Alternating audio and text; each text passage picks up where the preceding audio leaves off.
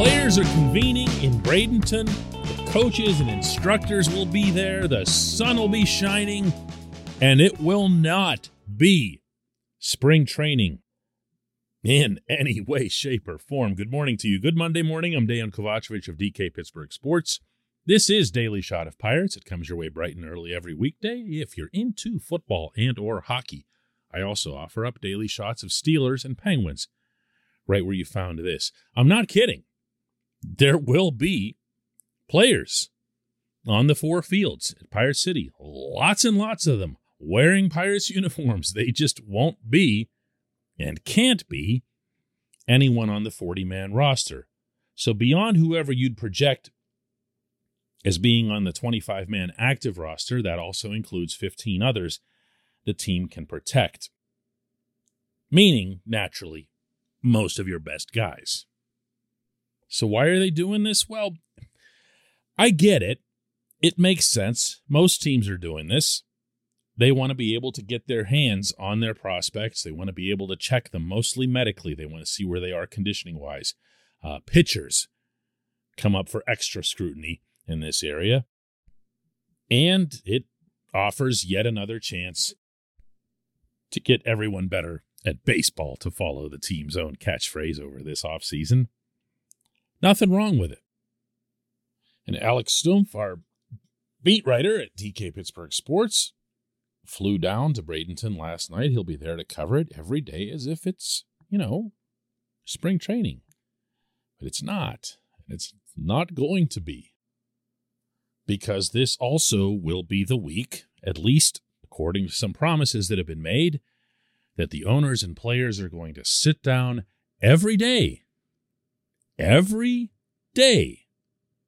the remainder of this week through Friday, which is being set up as some sort of faux deadline, I guess, for whether or not the actual regular season can start on time. A week of spring training games have already been lost. I'm sure it's going to be more than that, regardless of how this plays out.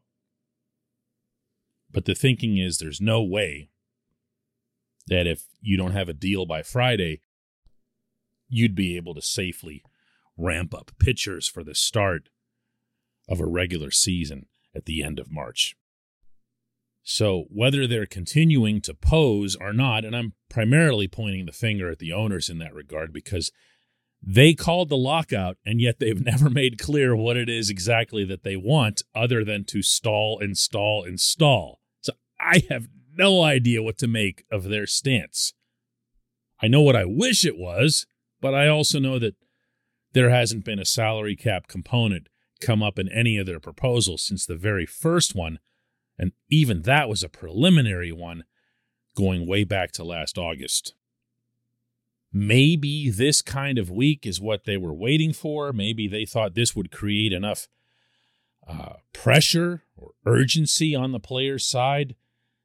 But I'll say it again, I don't even know what it is that they're trying to get from the players to be able to hazard a guess as to how this will play out. Whatever the case, what goes on between the owners and the players is going to matter infinitely more than anything that happens in Bradenton. But there still might be some things worth keeping an eye on there.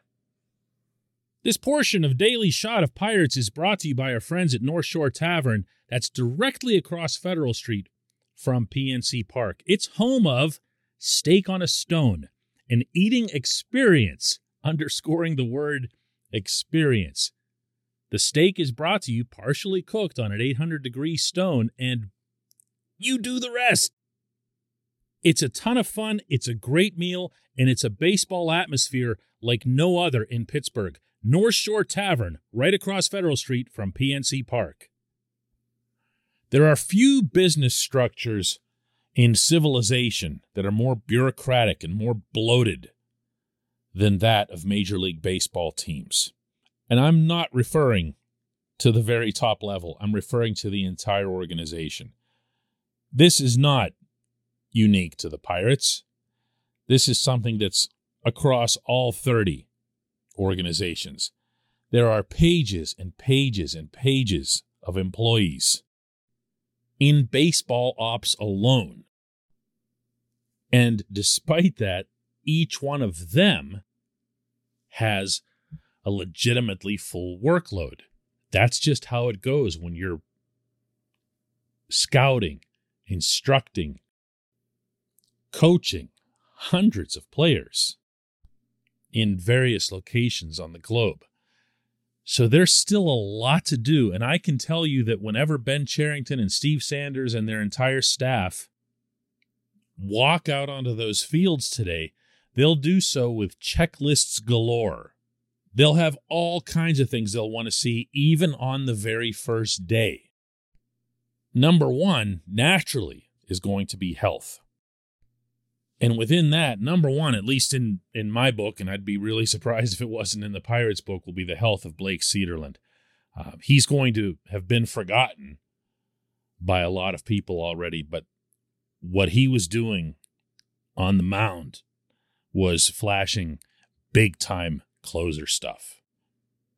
Effortlessly getting 100 miles an hour up to the plate. Combining that with wipe out off-speed stuff. It somehow never surprises us, unfortunately, when the flamethrowers go down to Tommy John, but this one still hurt. Between Cederland's situation and then Nick Birdie being shut down as well, and Birdie was doing the same thing. It's really something to look back and try to picture what the bullpen could have been like, especially with the way David Bednar ended up maturing in their absence. So that's the kind of thing that happens at a camp like this. It doesn't sound very exciting. I've covered a lot of these. They aren't very exciting. The sun comes up at around whatever it is, 7 a.m.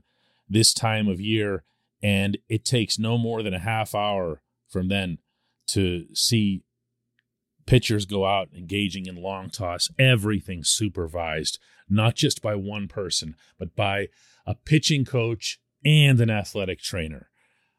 You can't even grab a baseball anywhere on the campus without somebody overseeing it. That's the kind of stuff that happens. You're not going to be getting results of scrimmages or exhibitions or anything like that in those reports.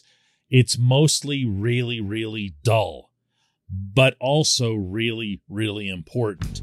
Just not more important than what'll be happening in some even more boring lawyers' conference rooms several states away. When we come back, just one question.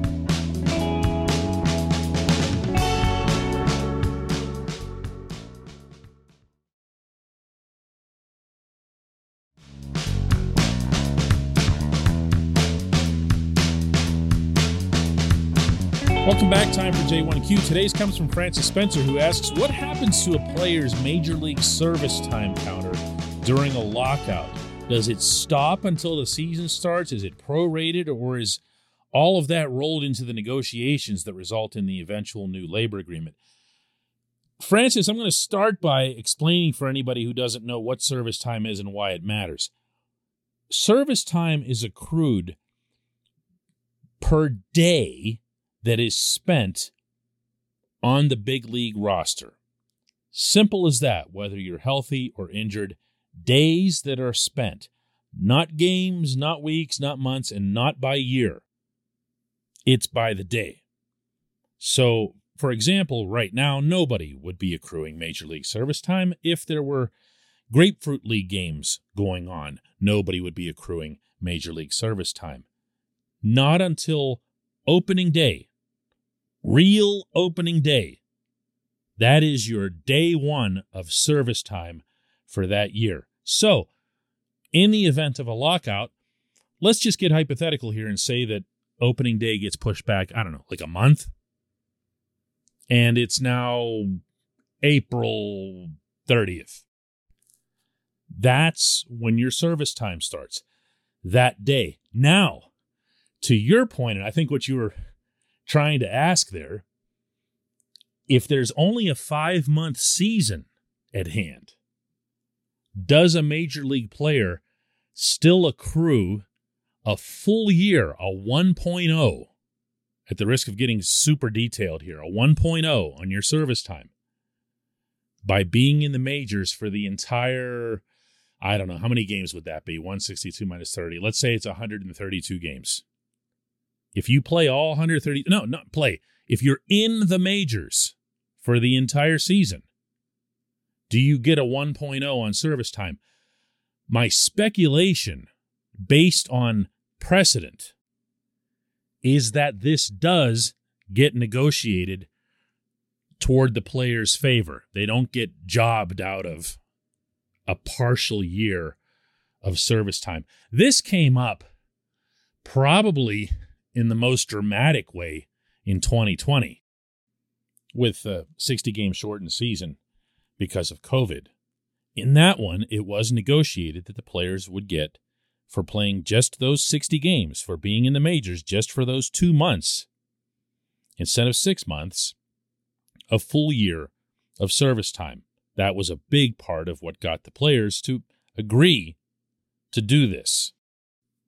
That was collectively bargained, as were some other exceptions about rookies and things like that, and one of those impacted Ke'Bryan Hayes and his rookie status and little details and asterisks like that.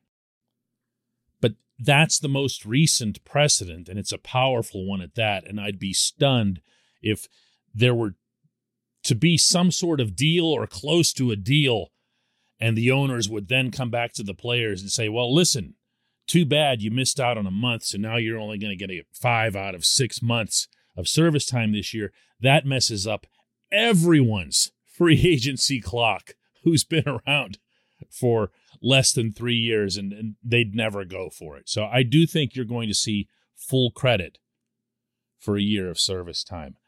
Wow. I was not expecting a technical roster / labor question like that one, but hey, I'll take whatever it is that anyone's got. And by the way, people ask, where do you leave the J1Qs? Because I never really make that clear. The answer to that, the correct answer, is anywhere. If you leave it on Twitter, I'll see it. If you leave it on YouTube, I'll see it. If you leave it under the comments on DK Pittsburgh Sports, I'll see it. Wherever it is that you put it, I'll find it. So don't worry about that. Just throw it anywhere. Believe me, it makes its way eventually. I appreciate this question. I appreciate everyone listening to Daily Shot of Pirates. We'll do another one tomorrow.